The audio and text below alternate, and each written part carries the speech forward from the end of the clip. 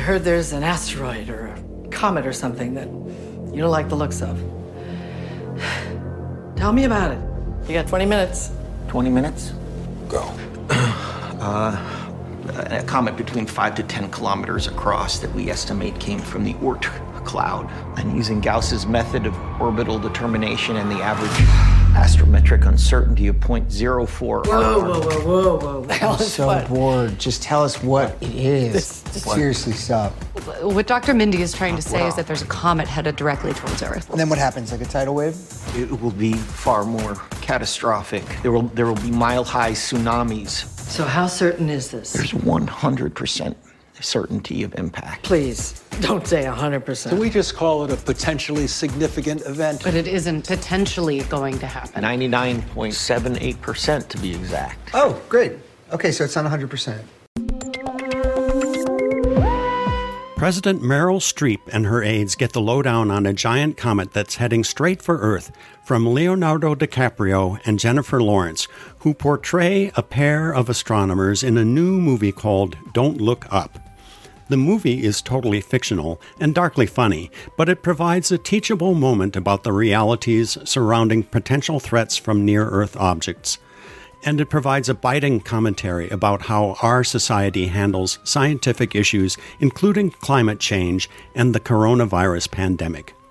Greetings, Earthlings. I'm Alan Boyle, one of your hosts for the Fiction Science Podcast, coming to you from the place where science and technology intersect with fiction and popular culture. Join me and my co-host, science fiction writer Dominica Fediplace, as we chat about Don't Look Up and the real science of near-Earth objects with planetary scientist Amy Mainzer, who served as the astronomy tech advisor for Don't Look Up.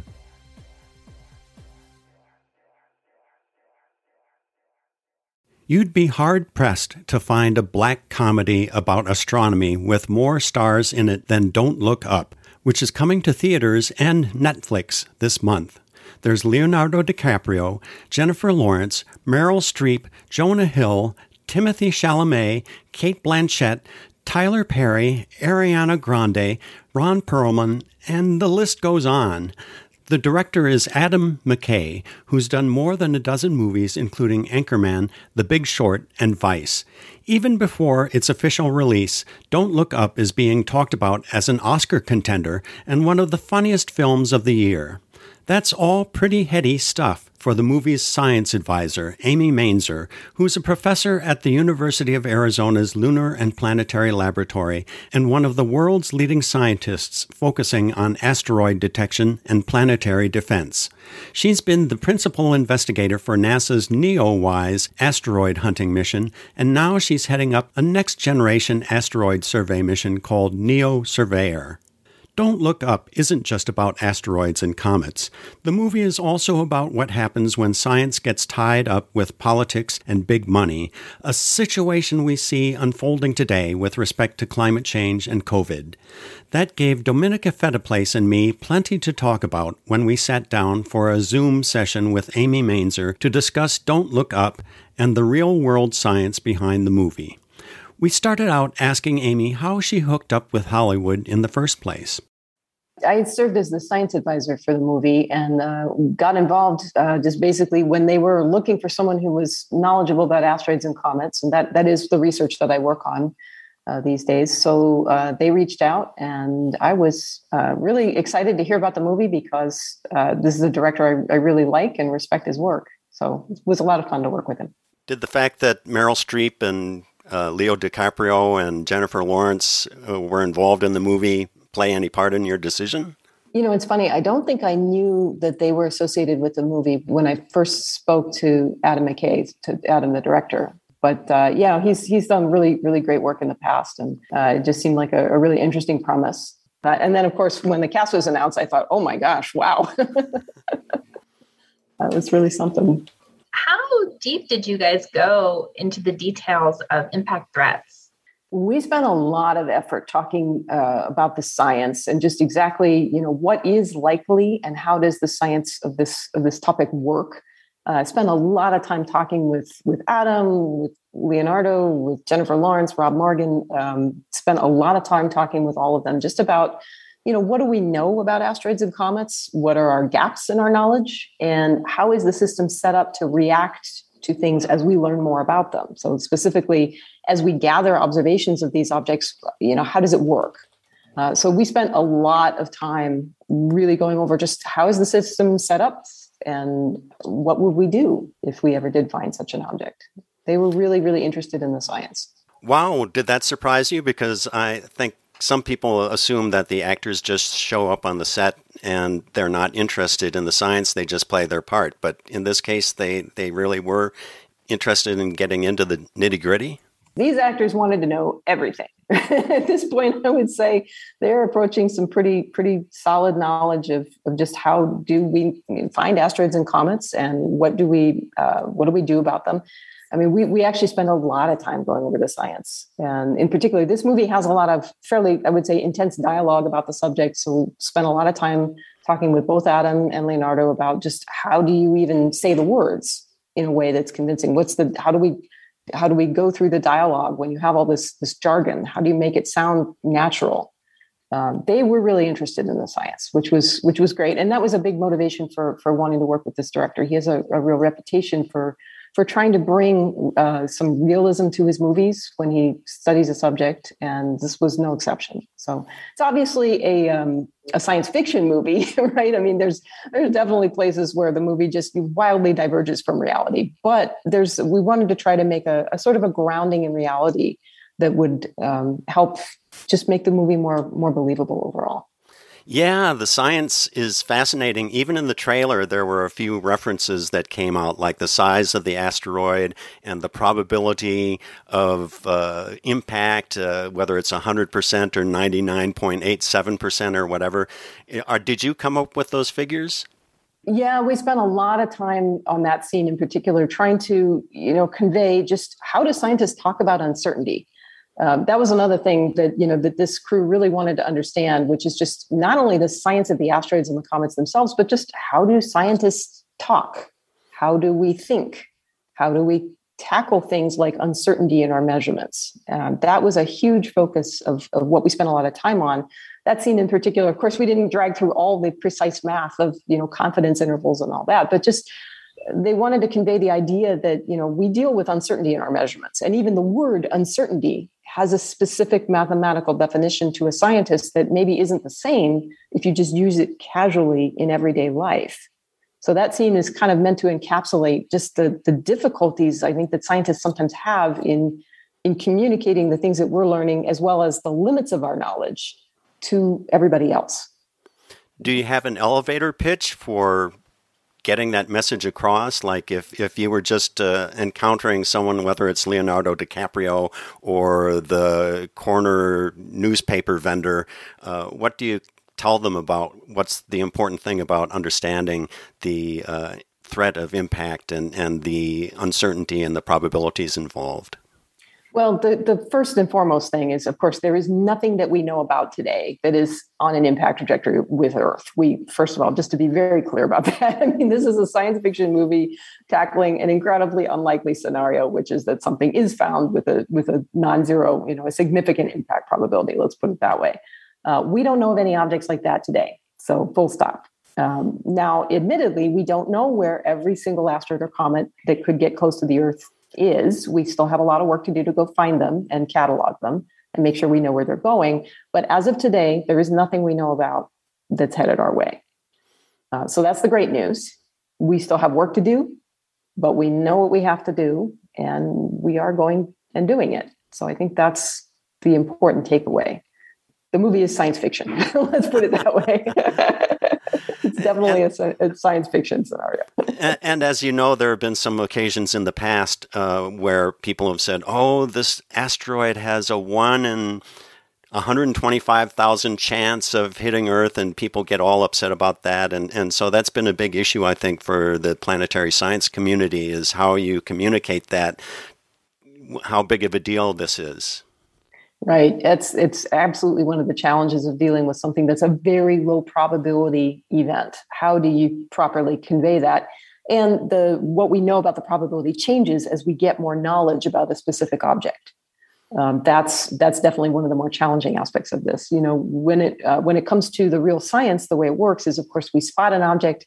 We don't have very many observations of it initially when we start off. So our knowledge of its trajectory can be uncertain and, can be very uncertain.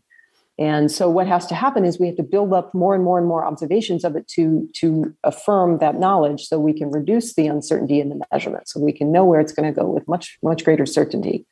So that process, we kind of collapse that in the movie. We don't go through all of that right away, but basically, that is how it works.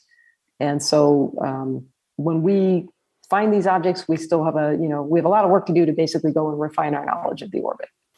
So you mentioned that every science fiction movie has to stretch some things about the science. Are there some things that you want to call out without giving away too much about the movie, just so that when people see it, they'll understand, oh, this is something that is maybe not exactly in accordance with the science, but, it serves the plot. Right. Well, first and foremost, like I said, they're right off the bat, and this is not a spoiler. I mean, they find something that looks like it's heading right at the Earth. We don't know of anything like that. Full stop. Right. And so that, just to be very, very clear about that, this is a completely hypothetical scenario in the movie, of course. That said, there are asteroids and comets that are out there. It's very, very, very unlikely that a sizable object would ever impact the Earth. We know that it's a rare event because, frankly, if it happened more often, we wouldn't be here today. If really big global impacts happened all the time, there probably wouldn't be human beings all over the Earth right now. So we know that it's an incredibly rare event. However, because it can have very severe consequences, we want to do something about it. Doesn't mean we have to run out and buy asteroid insurance or any of that stuff. That's not called for here. But we do want to do something. In my opinion, as a scientist, the sort of sensible something to do is just go look for the asteroids and comets. And if you do a thorough enough search and you look carefully and you pay attention to where everything is going and you collect enough observations to be pretty sure of what it's likely to do, then you can say that you've done something about it and you've significantly retired the risk of something happening that you didn't know about. So that, from my perspective, is the sort of sensible thing to do about this, is just go look. Mm-hmm. And that is kind of the theme of the movie. I know that some of my space geek friends pointed out the space shuttle and the missile barrage going toward the asteroid. Did you get any feedback from that? Have you heard from your pals in the science community about things where, this is a movie? Yeah. I mean, absolutely. Space shuttles are retired. Full stop. There's no space shuttles that are going into space anytime soon. That's done. There is a reason why they use the space shuttles. It's such an iconic image, for one thing. But as you'll see when the plot unfolds, there is actually a little bit of rationale for why they do that in the movie. But it's definitely a science fiction movie, and there's definitely sci-fi elements of it right off the bat. So you'll recognize a few things. That said, the space shuttles. Did talk to Adam about that, and I understand why he did that. It makes sense when you see the full context of it, and the same thing with the multiple launches and all that. So anyway, it's definitely a sci-fi movie, but it's very tongue in cheek. But it has some important grounding in reality, I would say. Yeah, I appreciate you giving us the reassurance that such an impact event is unlikely. But one of the aspects of this movie that struck me as all too real is that the threat is discovered and it's hard to get anyone to care about that. How did that aspect of this movie land with you? So one of the things that we spent a lot of time talking about with the director and with the cast is just how the real system for discovering and communicating about asteroids and comets is set up. The system in reality is designed for maximum transparency. Meaning when I, as an observer, collect observations of an asteroid or comet, I report them to the Minor Planet Center, which is this huge central repository. It's a big database with people connecting all these dots together, literally, to try to figure out whether the dots that we're seeing match up to something that's already known. If it's not something that's already known, then the object gets reported to something called the Near-Earth Object Confirmation page. And that makes it public to the science community to basically say, okay, here's an object that looks like it could be a near-Earth object, meaning it can have some chance of getting relatively close to the Earth. Not all that close, but reasonably close. So let's put it out there and see if other observers can go look at it. So that goes public right away, really quickly. As soon as the computer gets done processing it and it gets posted up on the page, it's that whole time span is usually just a matter of hours in a lot of cases. It's pretty fast. So what we tried to communicate in the movie is a little different, right? In other words, this is a scenario that, like you say, things kind of go awry in that communications process. In reality, the system is really set up to be transparent. Our real system has been exercised in a couple of very important ways. For example, in 2008, there was an object that was discovered by my colleagues at the Catalina Sky Survey over here in Tucson and in Arizona. And basically, in that instance, an object was discovered with about 24 hours between when it was found and when it was supposed to impact the Earth. In that short amount of time, literally hundreds of observations were collected by observers all around the planet on this object. So very quickly, everybody knew, everybody went and looked at it. And the observations were good enough that they were able to predict where it was going to go in the desert in Sudan. And eventually, a team of researchers and students went out there and actually collected the pieces of the meteorite that fell and made it all the way to Earth. So that's a pretty powerful demonstration that the system really is set up to let everybody know what's happening and get the word out fast. Yeah, that really is amazing. Should we be doing more than we're already doing? Well, let's put it this way. I'm a person who studies asteroids and comets. And from my perspective, I think that the sensible thing to do about this particular problem is like I said, just go look. Go look up and see what's out there and do a thorough enough job of it that we have a reasonable chance of spotting something that's large enough to cause appreciable damage well before it could make its way here. And the good news is that NASA is doing that. So we have existing surveys that are being carried out, and we're working on new ones as well. In particular, the project I'm working on now, the Near-Earth Object Surveyor, is in its preliminary design phase now. So we are building that facility, and it's scheduled for launch in early March of 2026. Yeah, I meant to ask about the NEO Surveyor. You've been working on this project for a long time, sometimes under different names. It was called NeoCam, I think, at one point. Could you tell us a little bit more about that? What sorts of asteroids could this particular spacecraft find that have not been found in previous surveys? Yeah, this spacecraft is designed to do that comprehensive look at the population that I was talking about. That basically, we really want to go look for the objects that are, in particular, asteroids that are large enough to cause what I would call severe regional damage. So things that are larger than sort of football field sized, basically. And the idea is not just to find them when they're a few days away from impact, but to find them when they're ideally decades away from impact, so that we have time to go out and build any mitigation missions that we might need if one ever were found that looks like it has a significant probability of impact with the Earth. That's the objective of the mission. And everything is going on track for that mission? Yeah, we entered the preliminary design phase, which is the formal start of the project in June of this year. So we're off to the races. And the team is stepping up rapidly. We're working on the engineering across all the different subsystems on the vehicle. It's really exciting to see everything coming together. It really does take a village to build a spacecraft, and we're putting the team together, and it's really a blast. Actually, it's a great experience. And there are other asteroid missions underway or in the works. One is OSIRIS-REx, which is supposed to return samples from an asteroid, and another is DART, which is supposed to shoot something at an asteroid and see what happens. And scientists generally say that might help people figure out how to mitigate an asteroid threat. If you shoot something at it like they do in the movie, you want to know how that's going to affect the asteroid. So it seems like it's getting into a real golden age for studying asteroids and trying to mitigate those threats. Yeah, we're learning a lot more about the objects, and there have been some really wonderful experiments that have been done. My colleagues in Japan have done Hayabusa 2, which is also a sample return mission, and their sample is now back on the Earth. It's a really interesting sample. I can't wait to see some of the results.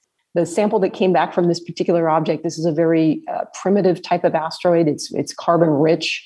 It's extremely dark, and it kind of looks like coffee grounds almost, that sample. So learning about just what some of these objects are made of when we get these precious samples back is really exciting. And then OSIRIS-REx will be bringing back sample 2 in the near future.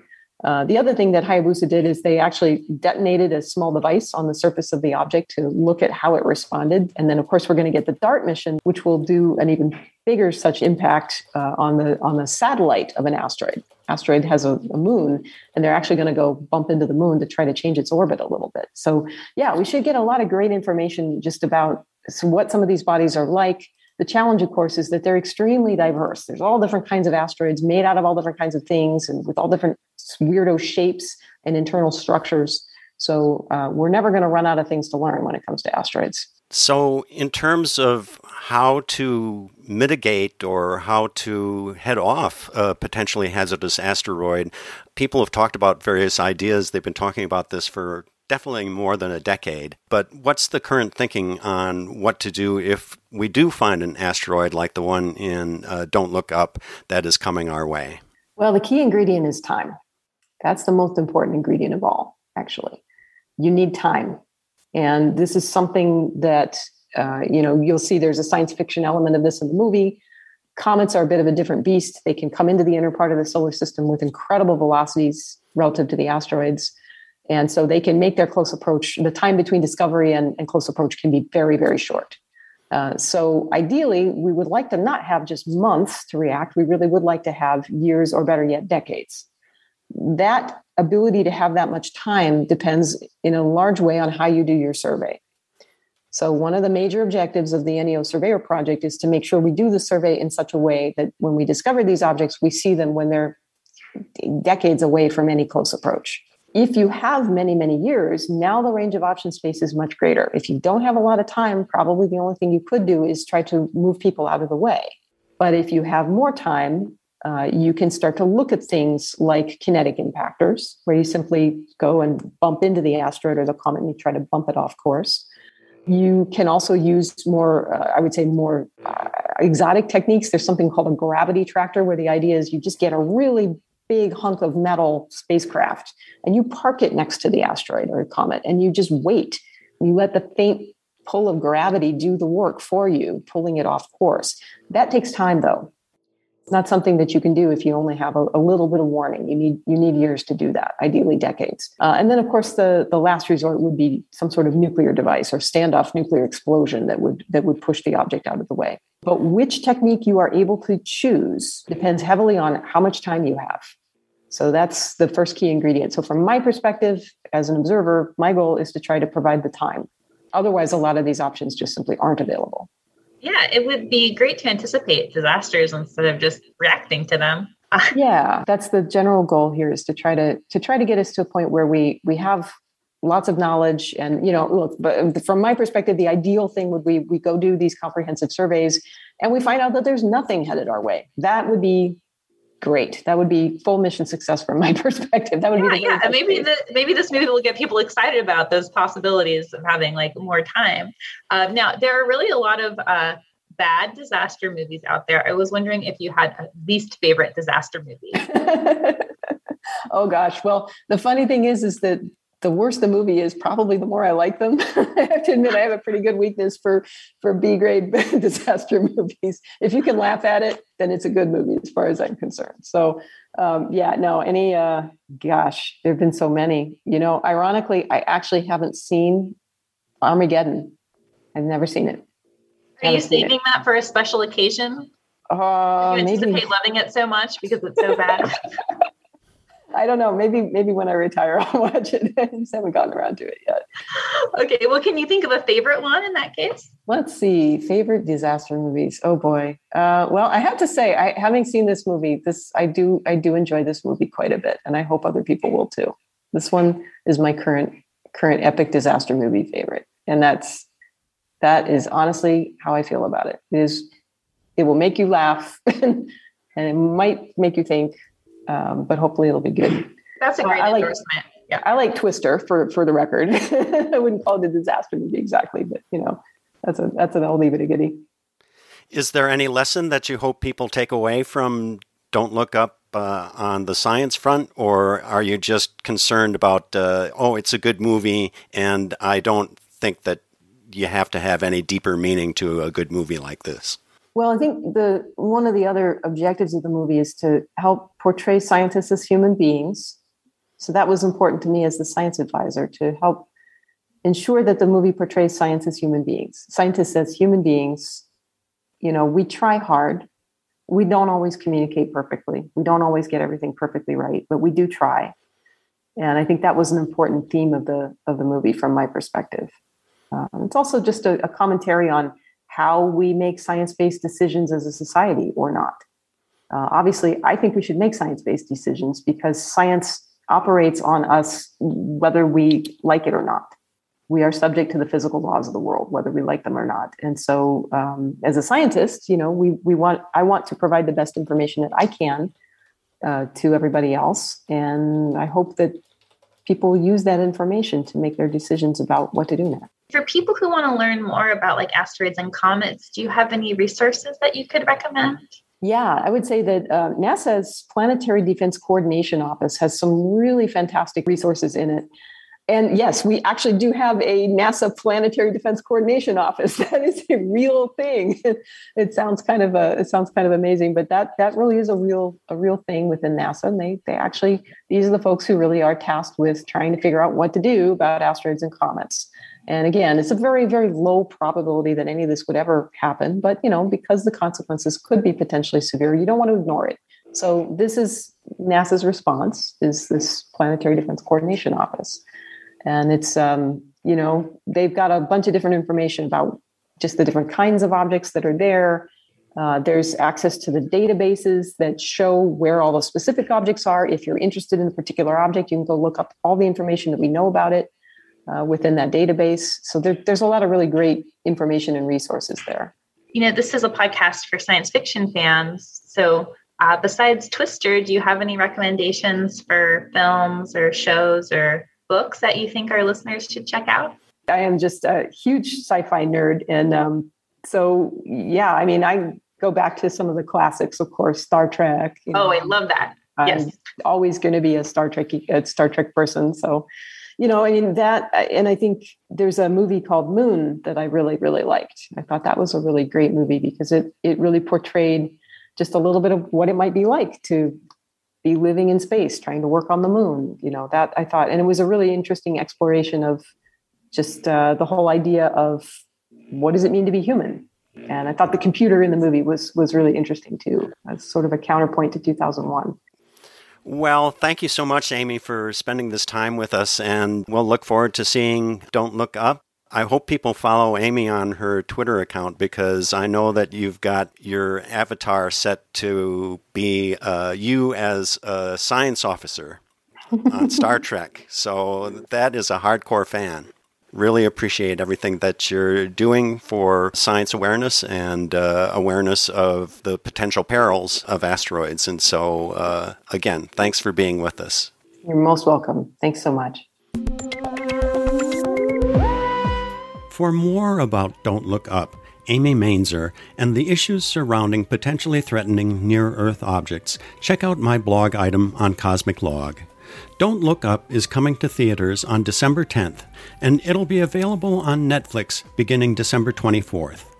While you're online, check out dominicafediplace.com. Don't worry about the spelling, just follow the link from the Cosmic Log item.